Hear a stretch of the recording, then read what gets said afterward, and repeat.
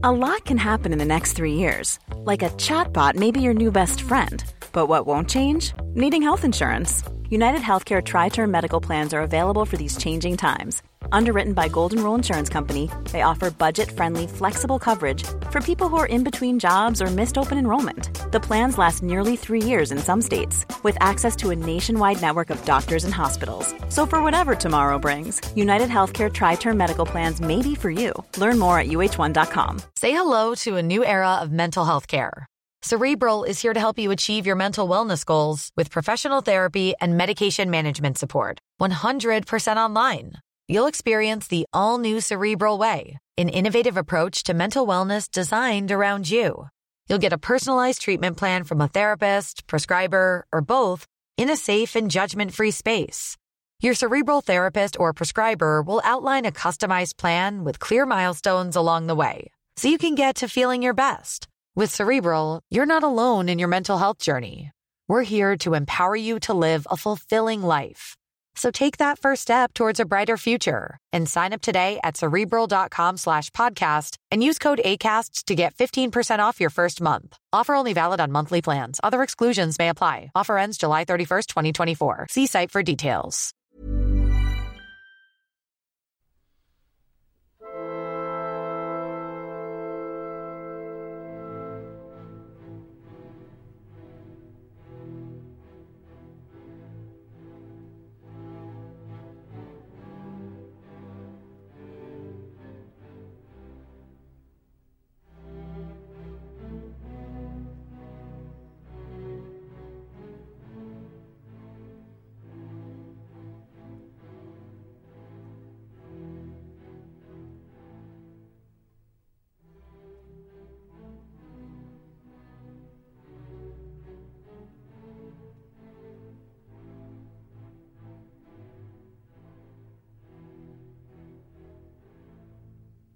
Okay, and welcome again to the Explaining History podcast. Now, I'm greatly honoured this week to have David Veevers, lecturer in early modern history at Bangor University, and also author of The Great Defiance, which is kind of one of a number of books that kind of re-examine and re-explore the legacy of the British Empire. You know, if you're here in the UK listening, this has been, in terms of kind of popular historiography, a kind of a contentious and key issue for at least a decade, I would say. And the Black Lives Matter movement, the plans to tear down statues of Cecil Rhodes and all, and this kind of moment we're in means that not only are there a sheaf of new, very reactionary titles about weren't if helmets and bayonets a fabulous thing, but also a range of new books, Empire Land and things like that, looking at the legacy of empire in a far more critical way. Now, the Great Defiance, which I'm reading at the moment, is an excellent kind of re-examination of looking at the resistance to the British Empire, and wherever you are in the debate, whether you see the empire as being a kind of a sort of benign progressive force, whether you see it as being oppressive, or whether you exist somewhere in the middle. If we leave out the stories of the people who fought and resisted empire, then we're not really looking at a whole picture. But anyway, I'm telling David's a thesis here. But I'd like to anyway welcome David, and you can tell us the kind of the core arguments of the Great Defiance. Yeah, well, I mean, Garrett, you've explained it a lot better than I have over the past year or so. Well, listen, thanks for inviting me. It's a real pleasure to come on and talk about it. Yeah, so it's, I mean, the Great Defiance, I mean, maybe its subtitle helps a little bit, how the world took on the British Empire. And so all it does, I think, in its simplicity, and when I pitched the book, it was a really simple pitch. It's just that we have lots of histories of the British Empire as this kind of centrifugal force, you know, emanating out from Europe and conquering these regions, often quite spectacularly. but beginning in the sort of late 16th century, by the end of the 18th century, having gobbled up most, the subcontinent of India and inroads into the coasts of Africa, most of coastal North America, the Caribbean island. It's this kind of spectacular expansion, and it sounds like a story of some books are reading a relentless rise, shifting the geopolitical landscape of the world by the end of the early modern period, and if you believe some historians, then ushering a new modernity, of which we are still feeling the effects of today. The contemporary landscape is very much a product of the British Empire in the 19th and 20th century. Now, that's a fantastic narrative. But for me, my research over the past almost 15 years now, in which I tend to study the non-European societies and political entities that encountered the British during this period, is that these were very kind of complex and powerful societies and economies and militaries, and I saw a expansion that was far more checkered, far more uneven, advancing in some parts of the world, retreating in others, abandoning other parts, compromising for centuries. And so I thought, hold on, this is less a kind of quick, inevitable rise of British expansion. It's one that was often frustrated and had to accommodate the people it encountered in what I found quite surprising ways. And so suddenly it became a richer story for having two sides. And I think that if you cast the people that the British eventually conquer, and this is just sort of the objects of British conquest, and then you strip them, you make them passive, and you strip them of and you make them reactive to British advances. And so I thought, well, what does a history look? What will a history look like that can accommodate their perspective? And suddenly you see, that some of these colonial conquests took generations to achieve, and in some cases over a century. And so I think that made the kind of pendulum of power swing back from the British to a lot of these societies that they attempted to conquer, and some that they never could. And so for me, that was, as you put it quite eloquently earlier, a history of the British Empire in which it's not just the British that the agents have changed.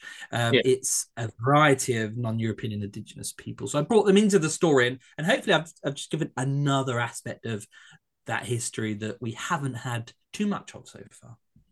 So are there moments, if you look at perhaps Ireland or India as two examples, when you look at first English colonialism and then British colonialism in Ireland and then British colonialism in India, the thing that you get, the kind of the picture that you get of Ireland or India is the result of this kind of almost negotiated sort of encounter between colonizer and colonized. If it were, some other kind of imperial story, one that was sort of kind of outrightly genocidal from the beginning, of which there have been, then it's not quite like that. But I get the sense that where the expansion of empire meets resistance, something kind of happens there, and it shapes the outcome. Is that kind of? I'm speaking in broad generalizations, but is that sort of what we mean here? Yeah, no, I think that's generally the framework that I certainly find. And, I'm not the only one. Let me say that there are, tons of scholars before me and at the moment looking at these kind of complicated, often in the Atlantic context, we call it the middle ground, where Europeans meet indigenous entities and cultures and have to sort of find their way and adapt and often accommodate them. In the Indian Ocean context, when we may think of it more as a negotiation between the world superpowers. You mentioned India, so the Mughal Empire, not just the Mughal Empire. There's a whole host of empires and sultanates that Britain has to sort of adapt to rather than steamroll over because it can't. Even in Ireland. So what I wanted to do is I wanted to start the book with Ireland because we often don't start histories of the British Empire with Ireland. Ireland is under Henry VIII created into a kingdom of which the English monarchs rule. and therefore it's often just subsumed into domestic English history. And any wars that take place there are uprisings against the monarchy to be crushed. But no, that's an Anglo-centric perspective. Ireland is the first colony of the British Empire, and it remains so all the way through. Even up into beyond the Cromwellian reconquest of Ireland, it's treated differently from Scotland, for example.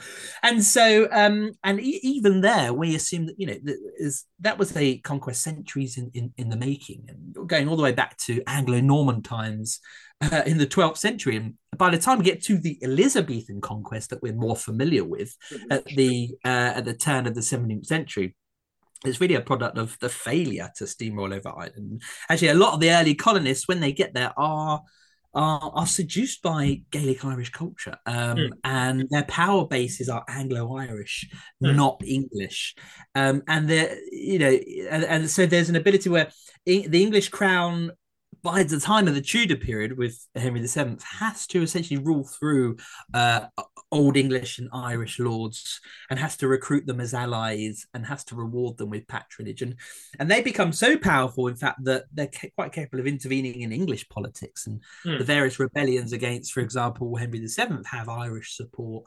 So yes, before the kind of mass colonization of English and Scottish Protestants, it is very much backed up by military force and including atrocity. Still, there is an aspect of the English having to accommodate local Irish interests as much as possible. And for much of this period, it's only part of Ireland where the English runs, and for large parts of it, they're running it through networks of Irish lords and their clients. So yeah, I think that's a good way to describe it. And if you fast forward into the Stuart era, if you were to around 1640 if you were Charles I and wishing the English had never become involved in Ireland, if you think of a kind of a counterfactual where Ireland sort of was never colonized. In a 1640 scenario, quite possibly Charles I would never have experienced a civil war. There's this kind of crisis moment, and that suggests that with colonization of Ireland actually becomes almost like a net liability to the English crown eventually. Yeah, but I don't even think we have to. And actually, that is a hypothetical I put to my students. And one of the assessments I have, I run a module on the Three Kingdoms, the War of the Three Kingdoms, and it's that without the Irish and Scottish uprisings, there would not have been an English rebellion in 1642. So I think there are important dimensions and context for that. But actually, even by the time the final independent Irish lords have been crushed at the end of the 9 Years' War, that ends in 1603, the English feel that the conquest of Ireland has become like a millstone around their necks. The Irish conquest of Ireland under the Tudors and at the beginning of the Stuart period cost more in men and money than either the war with the superpower of Spain or the intervention in the Netherlands, which much of our attention is shown. It cost £2 million. It cost perhaps up to 100,000 casualties. It's a gigantic conquest, and by the end of it, rather than converting the Irish to Protestantism, rather than them having accepted English law and custom, rather than them speaking English, in fact, what they're left with is this massive military occupation of Ireland, one that faces constant rebellion after 1603. And it's not what, and this is what my book tries to do, is that what we end up with at the end of the early modern period, and you look at these maps of the British Empire and they look impressive, there's imperial pink here and here. Actually, it's often it's a map, I think, of compromise, and it's not often what the British had hoped to achieve. It's really the result of English and later British ambition and agenda meeting indigenous or non-European power, and the result is this compromise. So you've got a 500 plus conquest of Ireland that ends in really, in some sense, failure, because no one in England wants a multi-million pound military occupation. One that has really, by the time Elizabeth dies, brought the English state to the point of collapse, certainly by bankruptcy, and that's only avoided by extreme measures. And the fact that when James takes the throne, he becomes quite lenient and wants to settle the two. So I think that even in conquest, that there is a degree of of failure through that compromise? There are countless different kind of debates about the nature of the British Empire as and you essentially almost from kind of high school level onwards, there's this discussion of was it the empire of trade, was it the empire of conquest, and it depends when you ask. But obviously, when you talk about Ireland, the whole point of having an empire, no matter who you are, is to not make the dominant country poorer. That's really kind of the kind of rookie error. And so, did the British? Do you think was there some kind of was it some kind of learning moment? Did the British Empire seek in subsequent decades and centuries to try to do things as profitably as possible? I think it's working on two levels here, and I think that if we kind of break it down, if we break colonialism or imperialism down to two different levels, you've got the sort of the role of the state or the crown in the earlier period, and its aims and ambitions and the impact that colonization has on them. And then you've got a second level of it's the individual colonists and officials involved in these schemes of conquest and colonialism. And so I think that we can't see it sort of as an English or British thing overall. And even within that, you've got things like companies and corporations that are involved. And some historians see the kind of British Empire more as like this matrix or this kind of quilt, this patchwork of different colonial entities operating. But I think that, places like Ireland, the English state is certainly worse off for its conquest. And the great beneficiaries of the defeat of the Irish lords are the private colonists and colonial officials and corporations. And so while the English state is, on the verge of bankruptcy, there are people like Sir Walter Raleigh who, has been able to carve out sort of millions of acres of Irish plantations that he benefits from. And he uses the wealth that he extracts from Ireland to fund further colonization schemes in North America. So the settlement of what we would call, Carolinas or Roanoke back then, and funds expeditions to discover various sources of gold in South America, and none of that pans out, of course. And there are many people that benefit privately, like the City of London, from the plantations it establishes in places like Londonderry in Northern Ireland, that are able to then use that to invest in the East India Company. And early East India Company investment draws from these various sort of plantations. Even the East India Company sets up, foundries in Ireland, and purchases Irish livestock that's confiscated from the Gaelic Irish, Catholic Irish, and is now run by Protestant settlers. So I think on the private or in terms of individual colonists, there is a lot of a benefit, and they're the main beneficiaries, and it helps to then propel the English colonization elsewhere. The English or British state rarely is the beneficiary of these conquests, and often is the loser in some respects. And you could argue, obviously, the true losers are those who are dispossessed and who are defeated. But in terms of who benefits, it's rarely the state itself and more the individuals involved. And that perhaps reflects, how the state worked in the early modern period. Say hello to a new era of mental health care. Cerebral is here to help you achieve your mental wellness goals with professional therapy and medication management support. 100% online. You'll experience the all-new Cerebral Way, an innovative approach to mental wellness designed around you. You'll get a personalized treatment plan from a therapist, prescriber, or both in a safe and judgment-free space. Your Cerebral therapist or prescriber will outline a customized plan with clear milestones along the way, so you can get to feeling your best. With Cerebral, you're not alone in your mental health journey. We're here to empower you to live a fulfilling life. So take that first step towards a brighter future and sign up today at Cerebral.com/podcast and use code ACAST to get 15% off your first month. Offer only valid on monthly plans. Other exclusions may apply. Offer ends July 31st, 2024. See site for details. The next thing I think to focus on is this idea of resistance. Obviously, the kind of the way in which we have traditionally understood the British Empire, the kind of the histories of the British Empire were being written in the heyday of the British Empire. There were people writing, asking questions like, how did things work out so well, and what is it that's so special about the people on this little island?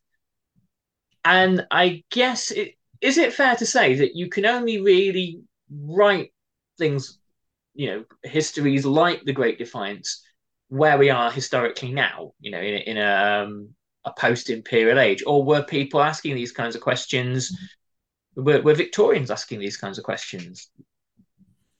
Yeah, I think that's a really good question. I think that's a difficult one. I mean, when I did the research for this, I was struck by the fact that lots of contemporaries did realize that what they were doing to the indigenous people in the Caribbean, for example, or the indigenous Americans, places like Virginia and elsewhere, were horrific and were wrong.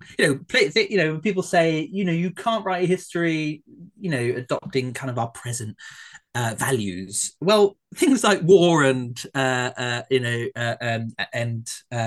pillaging and conquest and the displacement of entire communities has always been viewed as wrong.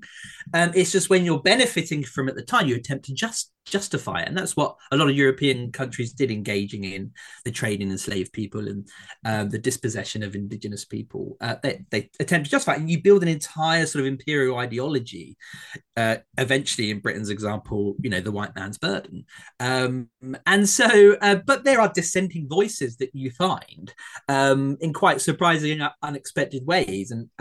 But what you don't get, because it doesn't fit the mainstream kind of ideology or narrative at that point, you don't get kind of complete histories. Rarely get complete histories that can provide you with a kind of comprehensive understanding of the empire that are critical in that period. So where you can find individual dissenting voices and criticisms of colonialism, contemporary, at the time it's happening, rarely the histories that are being sponsored, approved and written are. So I think to get a more comprehensive narrative or analysis of the expansion of the British Empire, you do have to wait. This is what post-colonial scholarship has done. This is what decolonizing scholarship is doing. It's removing us as far as possible from that framework, that cultural literary framework that has ensured that most of the histories we write about the British Empire are sympathetic because they are Eurocentric or Anglocentric. And I think that in this global age, especially of academia, it's a real global discipline. We can, draw on the perspectives and the findings of colleagues in the global South, colleagues of colour, and that will essentially help to decenter our perspective. At the end of the day, as a white man from Britain writing this, I can only shift that view. So if I have to rely on the fantastic scholarship being done elsewhere, and a lot of these places are former colonies of the British Empire, and so I think yes, we need to be as removed as we are now, but even then, there's only a certain amount of we could do in the global white north, really. And so and there's also a fine line, between using or promoting and integrating the research done by colleagues outside of Europe, and also not exploiting their labour to use in our British histories of the rest of the world. And so that was a challenge of the book, and whether I've done that successfully or not, I don't know. But I don't think that should necessarily stop us trying as much as possible to decolonize our histories of empire, which sounds like a complete contradiction. But unless we're going to push as much as this idea of objectivity, I think we have to do that. Otherwise, it will always be a British history. And at the moment, I mean, listeners to this podcast will know that I've talked with a number of scholars in the last couple of months on similar topics to this. At the moment, obviously, we're in this kind of vociferous kind of cultural battle for the ownership of. I mean, it's a very crude way of putting it, but essentially for the ownership of this narrative around the British Empire and slavery and colonialism. Why do you think we are in this moment now, in terms of the intensity of this debate? I think, I mean, that's such a yeah, it's one of those questions that that I certainly have, been consumed by in the past few years. And I've spoken to lots of people, and I've written things and distilled my ideas. But even every time it's asked anew, I still think, oh God, that's such a. I feel like I'm so involved in it. It's kind of hard at some point to pull yourself out and gain perspective. So what I find really interesting, I have said this before. I think in some ways it's slightly coincidental, because what you find in the production, so we've been the scholarship on the British Empire and imperialism, with the advent of global history in the past 20 years, has been going in this direction anyway, including and accommodating the perspectives of the colonized as well as the colonizer. That's naturally been happening in academic scholarship, certainly in the global north, places like Europe and North America for the past 20 years. Happening elsewhere in places like India, since post-colonial scholarship in the 70s and 80s. And thankfully, it's been Indian historians that have taken the lead in understanding the British Empire in places like India. Now, what always happens is there's a lag between what academics are doing in their little silos and campuses for that to filter out into more popular, accessible histories. And I think one of the interesting things that's happening at the moment is more academics are moving into publishing popular histories, narrative histories for not just university presses where maybe 100 students and academics will read a book, but where thousands will then go to Waterstones and be able to access academic research. That's what I try to do. And so there's a kind of natural lag. So what you find with new histories of the British Empire, or revisionist as you might call them, which I hope my own is, which other historians, Charlotte Riley's fantastic book it's coming out at the moment. Satnam Sangira's done a great book, Empire Land, that's kind of trying to acknowledge that that we are still living in this kind of age of empire in which much of our understanding is shaped by the superiority of Europe and the legacy of the British Empire, and histories of empire as well, which try and acknowledge that and try and rewrite it. Is that they're just happening at a time when things like you mentioned, the Black Lives Matter movement, the toppling of Edward Colston's statue, and so a lot of the books that have come out, my book, Charlotte's book, were already underway. They were already being written and being researched. This book and these take 5 to 10 years to research and write. And so and as I was finishing my book and all this was unfolding, the conversation was about empire was shifting. I had to kind of accommodate that and address that in my introduction and elsewhere. And so in a way, it looks like a kind of concerted effort, like academics are jumping on the contemporary shifts and changes and capitalizing from that. And whether there is, I don't know. But I can say that a lot of the books that have come out in the past 2 years, that a certain position in this conversation of condemning and suggesting of woke and blah blah blah, are just the product of academic scholarship gradually filtering out into more accessible forms.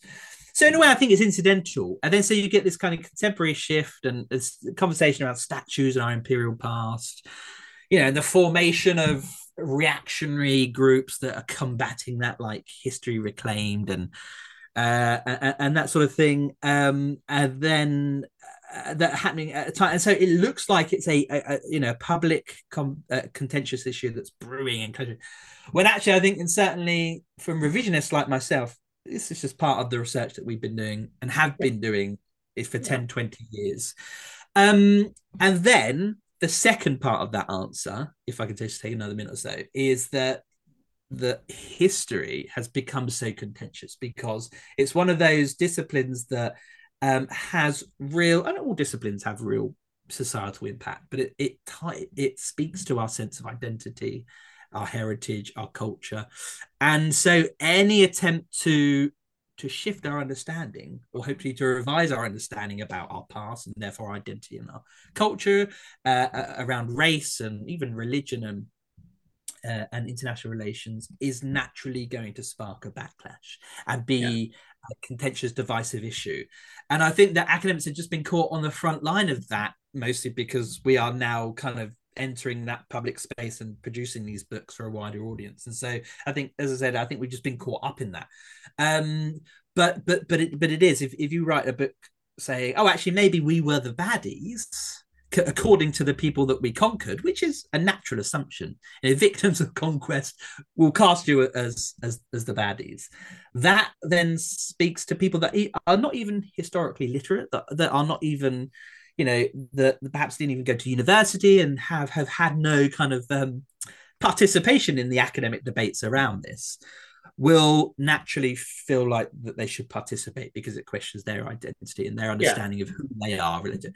And so if you look back and think, well, obviously this is going to be an explosive issue. And, in a way, that great. That's what history should do. It should challenge and have some kind of impact. And I'm glad I work and write and research in an area that is sparking this massive conversation. That it is spilling over into a kind of, I think, a rather nasty conversation in which there are groups who are being victimized and attacked because of it. Yeah. Now it's folded into this whole conversation around wokeness and race. I think that's the great pity. But I think the fact that people are talking about the British Empire, I can never be disappointed about that, even if not everyone shares my perspective. The Zoom clock is running down, so I think a kind of like a final thought is sort of encapsulated in what you said there, in that the thing I always try to do on this podcast is to recomplicate history, which might sound like a kind of a bad thing to do, but I think it's really, really important. And I think the Great Defiance is like this kind of recomplication of this story you get told in school. Actually, in fairness to a lot of school colleagues that I have, the teaching on the British Empire has leapt ahead in recent years, and then wonders have happened. Yeah. But I still think that by not being able to hear about resistance, and by seeing this kind of version of history as the colonizers, the savages, and the victims, to put it crudely, we miss one heck of a trick. And so I think that the value of the Great Defiance, and I think this is why I would urge my listeners to purchase it. As I always say, from an independent retailer, Amazon has more and far too much money already. Is to engage in that recomplication. So that's my plug for the book. Thank you. I appreciate it. David, we must finish in a moment, but I was wondering, might there be an opportunity to continue this conversation at some point in the future? There's a heck of a lot more to be said about the early modern kind of expansion of the British Empire. Would you be? Yeah, absolutely. I love it. And I'd love to be able to talk maybe a little bit more about some of those less known people and communities that came under attack and sustained quite a successful intergenerational, centuries-long resistance. That would be great to bring those to your audience. Fab. Well, it's been too brief already, but I will drop you a line and we'll arrange a thing. Super. Thank you, Nick. Okay. That's brilliant.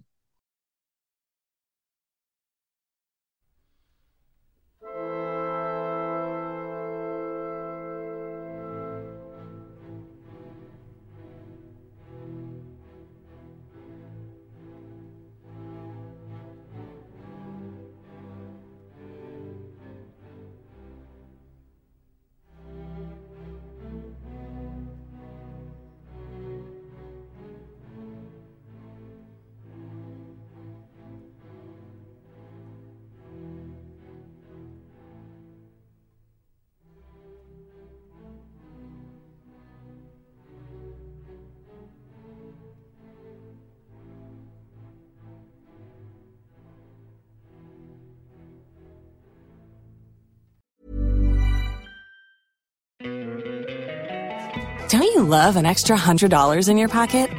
Have a TurboTax expert file your taxes for you by March 31st to get $100 back instantly. Because no matter what moves you made last year, TurboTax makes them count. That means getting $100 back and 100% accurate taxes only from Intuit TurboTax. Must file by 3/31. Credit only applicable to federal filing fees with TurboTax full service. Offer can be modified or terminated at any time.